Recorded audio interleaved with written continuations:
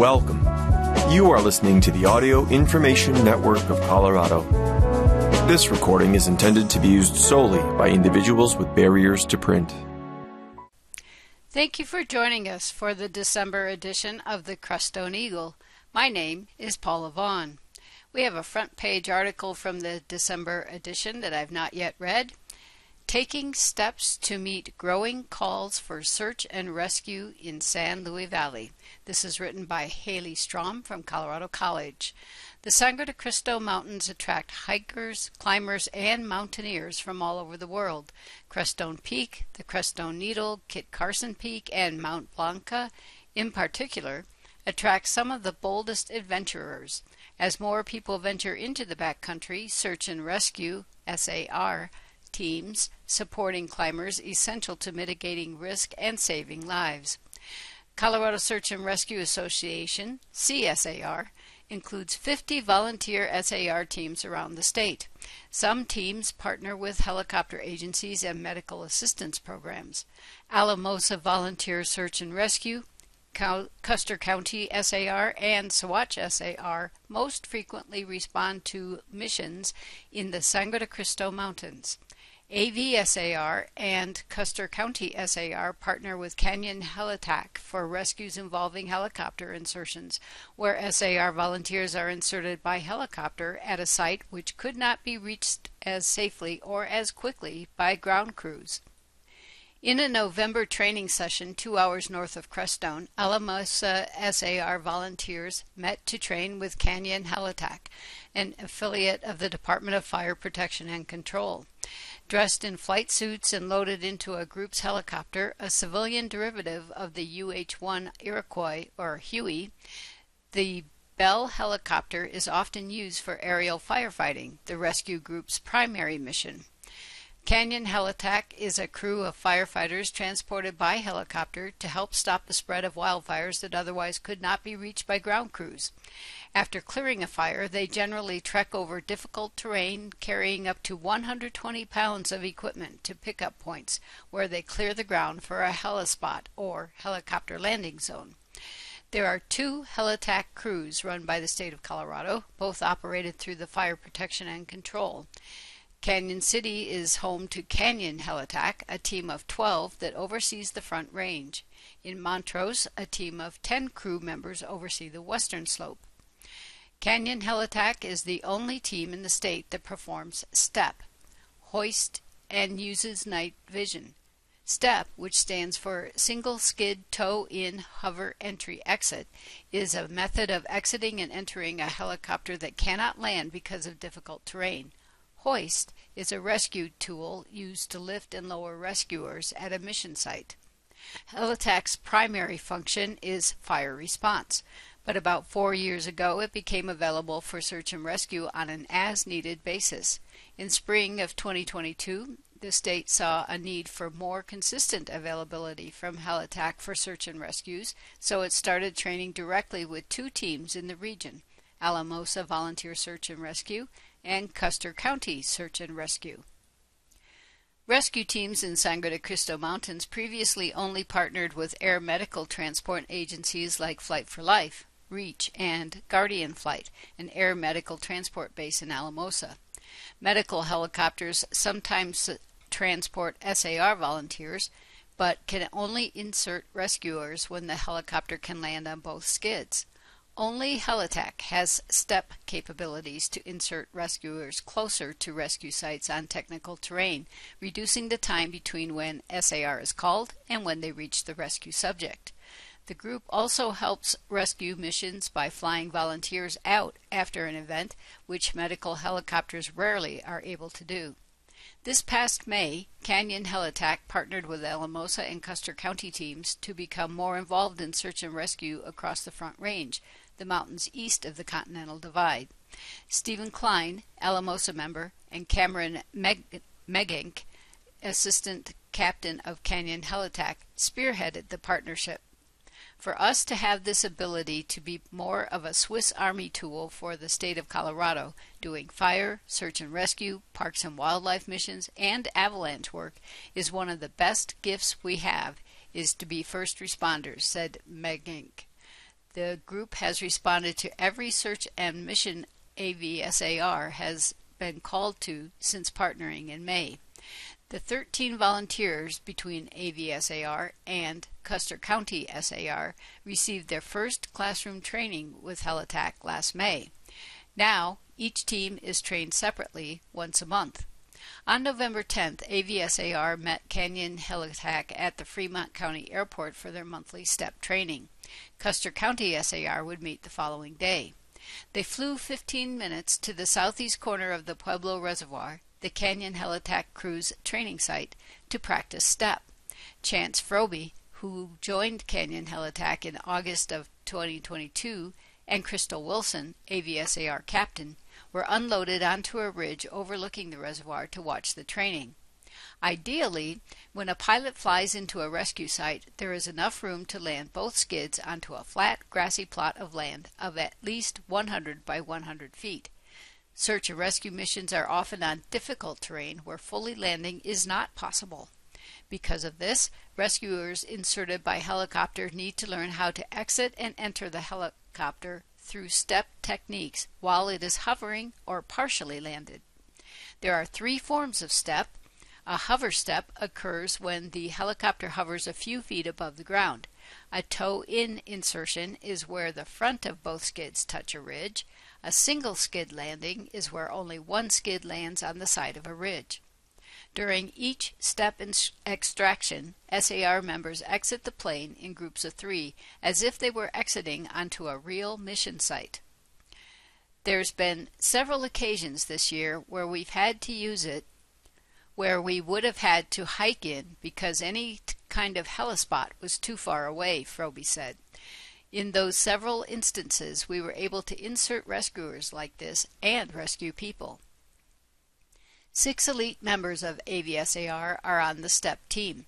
These members were selected by Wilson for displaying talent and commitment to the team.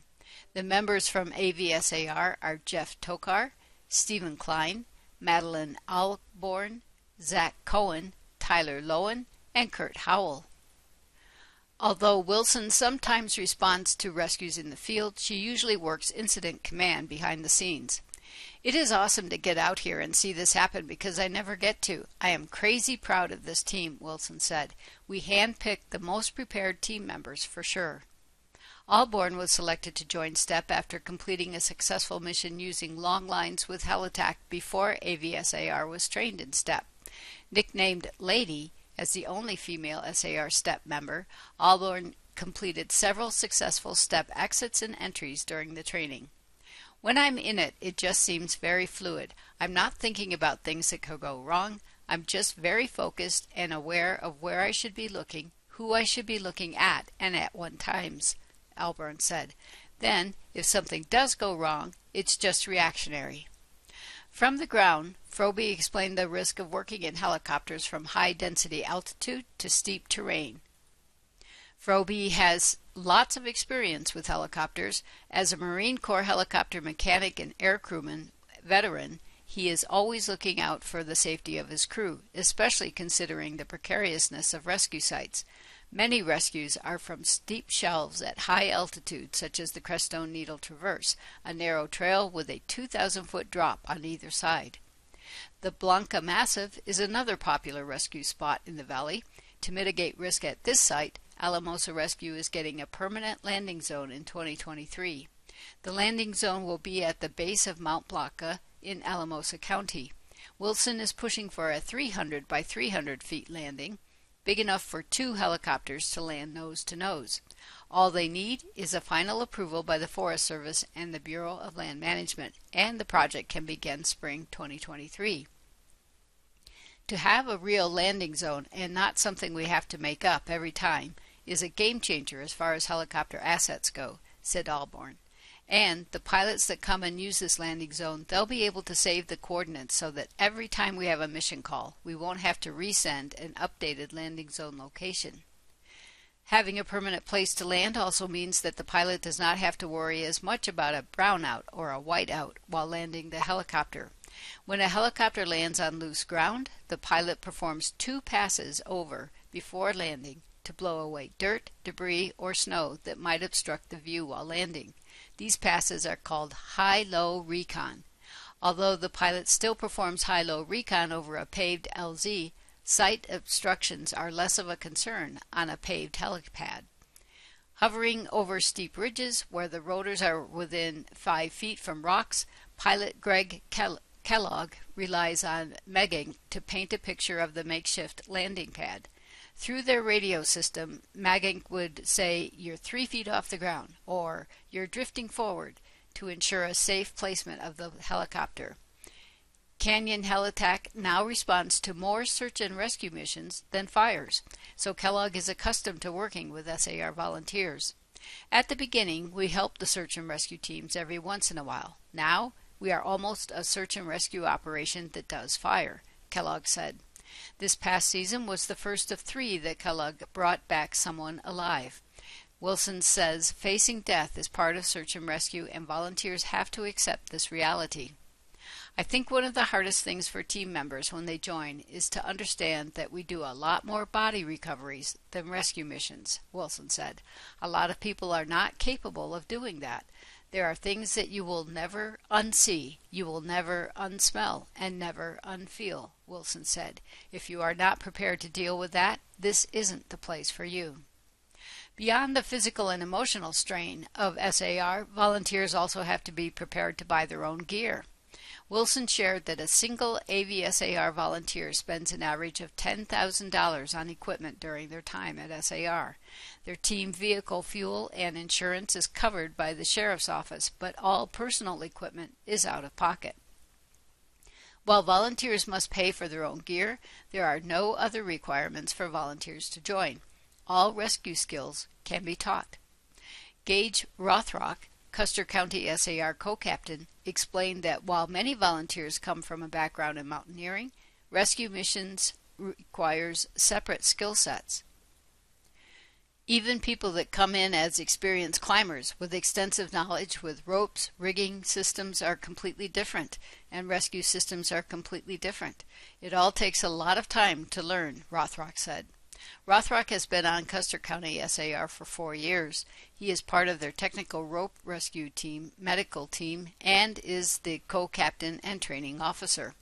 The rope team is responsible for rigging rope rescue systems and is often responsible for more technical terrain rescues. Some rope volunteers, including Rothrock, specialize in step training with Canyon Helitack. Next year, Helitack might offer hoist training to SAR teams.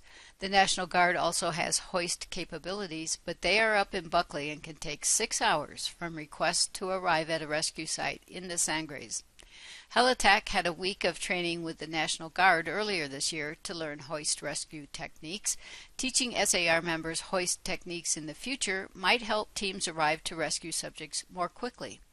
If we request a Helitack, I am on the phone with Cam Megging immediately, and they can be there within an hour and a half, Wilson said. AVSAR also works with Saguache SAR, a smaller team made up mostly of firefighters and emergency medical service responders. Saguache is one of the largest counties in the state with lots of ground to cover. Partnering with Alamosa Volunteer Search and Rescue, AVSAR, Custer County SAR, and Canyon Helitack is imperative to meeting rescue demands of Saguache County. William Klossmeyer, an emergency medical responder and firefighter, joined Saguache SAR in February of 2022. He speaks for his crew when he expresses appreciation for mutual aid. Alamosa in particular, I've gone on several missions with them, and they've invited us to several of their training sessions so we can work together better in the field, Klossmeyer said. They were all really professional and talented people. I love going on missions with them because I always end up learning a lot that I can then pass on to other team members here. David Fries, Saguache SAR team leader, explained that mutual aid is essential to meet the demand of the growing number of rescue calls. In 2018, when Fries joined, they averaged 26 calls a year. Last year, they saw 59 calls, and most of those were for visitors to the San Luis Valley.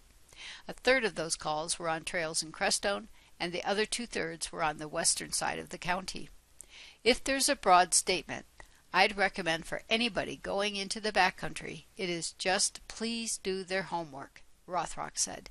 Read about their objective. Read about how to be safe in the backcountry. Talk to people who have been successful. Talk to people who have failed. Walk away with those lessons. Keeping yourself safe in the backcountry does not only help yourself, but also rescue volunteers. This season, the best way to thank your search and rescue volunteers is by doing your homework before hitting the backcountry. And now turning to skiing, long runs, no lines, fresh powder. What's not to like about Wolf Creek? This is written by Catherine Beard and Matthew Silverman from Colorado College. Just a 1.5 hour drive from Crestone, Wolf Creek Ski Resort is the perfect day trip for some fun in the snow. You won't find the locally owned area on any of the so-called super passes, and therein lies the charm. It's not hard to see why the downhill area boasts that it has the most snow in Colorado. Even this early in the season, when snow coverage is thin in many places, there are pockets of champagne powder hiding in the trees, and over 90% of their terrain is already open. Lift tickets will cost you a fraction of what they would elsewhere in Colorado, with a regular season day pass coming in at $85 for an adult. The remote location and lack of access to other resources has kept the resort from becoming a destination. The closest lodging is nearly 20 miles away in either direction, and a multi-day trip would require climbing the pass each morning and evening, something that can prove difficult in winter.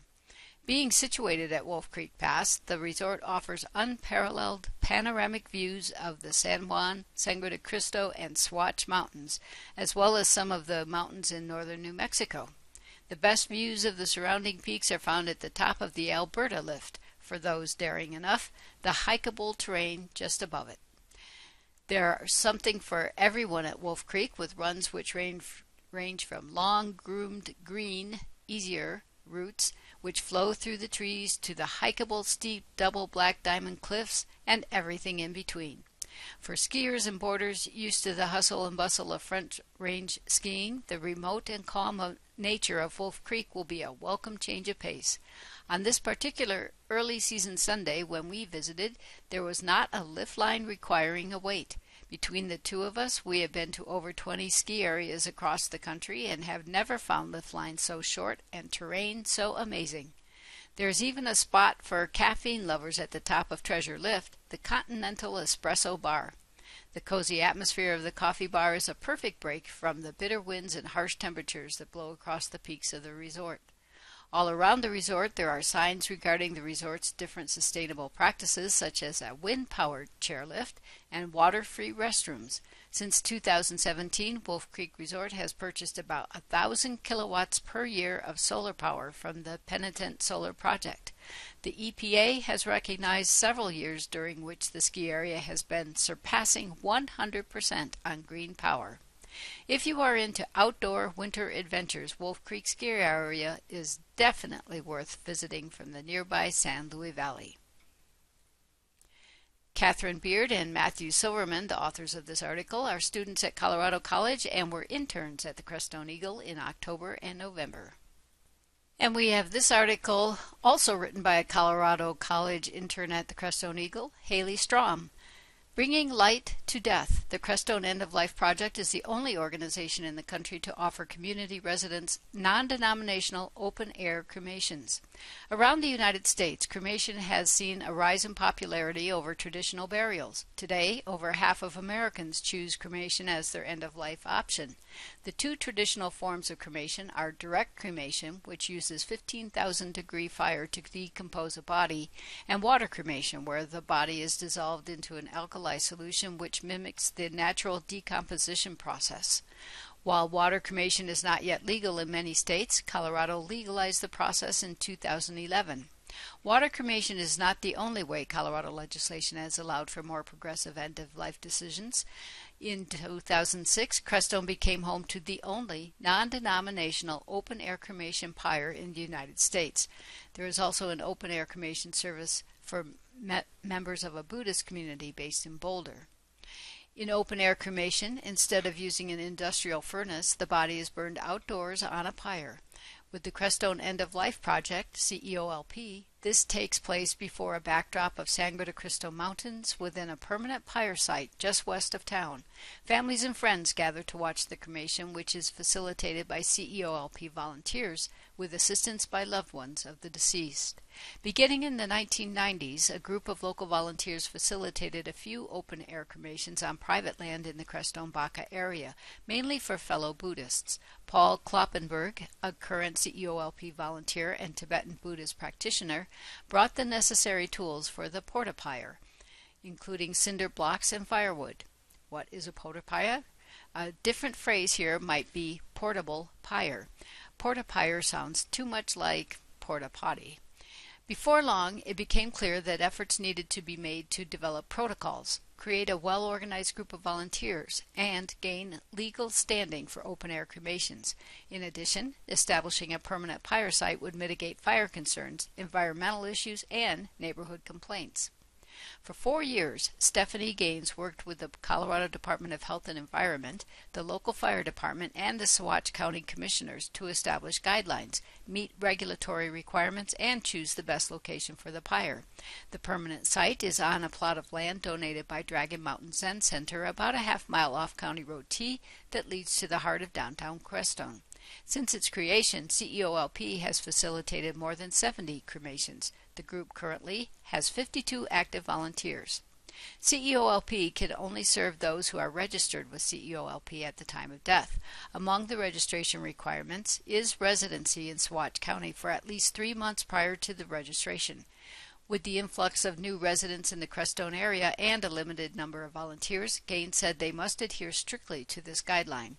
People just arrive and think they can have a cremation, and we are a relatively small nonprofit group, so we cannot really serve people that way, Gaines said. While CEOLP is exclusive to Saguache County residents, it serves people of all religious faiths, or none. Cremation ceremonies are chosen and led by the deceased family's loved ones, and can integrate any form of ceremony, music, prayer, or celebration. On Saturday, November 12th, new and returning volunteers met to prepare the cremation site for winter. Some painted benches, others raked the weeds from the sand that can encompass the fenced-in circle around the pyre. Some volunteers discussed personal end-of-life decision-making journeys while on the site doing upkeep. Before a cremation with CEOLP, the family of the deceased often keeps the body at home, kept cool with ice packs for up to 3 days. CEOLP volunteers guide the family in care of the body and in creating a peaceful, sacred space for this. Very early on the morning of a cremation, the family transports the body to the pyre, where another crew of volunteers has prepared the pyre. The body is placed onto a wooden stretcher made by local carpenters, and loved ones offer their final goodbyes. Before a cremation, volunteers and loved ones of the deceased line a procession path that spirals around the site's tall bamboo fence and enters the pyre circle. Everyone is given a sprig of juniper, which is ultimately placed upon the body before the fire is ignited. Loved ones carry the body through the procession and place it on the pyre's steel grate. The juniper sprigs, and sometimes flowers and other items precious to the deceased, are then placed across the body, which the fire team covers with more wood before the family lights the fire. Then everyone's silent, Gaines said. All you hear is the fire starting. You see the plumes float up, the smoke comes up. That goes on for about 15 minutes. You can imagine that in witnessing this cremation, they are also reflecting on their own mortality. As the body cremates, attendees share anecdotes about their loved one's life. It takes about 2 hours for the body to be largely consumed by flames, with some fire team members remaining on site until it is completely consumed. 36 hours later, the family returns to receive the remains, which have been gathered by another trained volunteer. Volunteers recognize that an open-air cremation is not for everyone, even some of the volunteers. CEOLP serves as a model for future open-air cremation sites in other parts of the United States where residents share an interest in alternative end-of-life decisions. Groups in Minnesota, New Jersey, and Vermont are seeking to create sites for their own communities. For more information, to make a donation to CEOLP or to register, go to informedfinalchoices.org.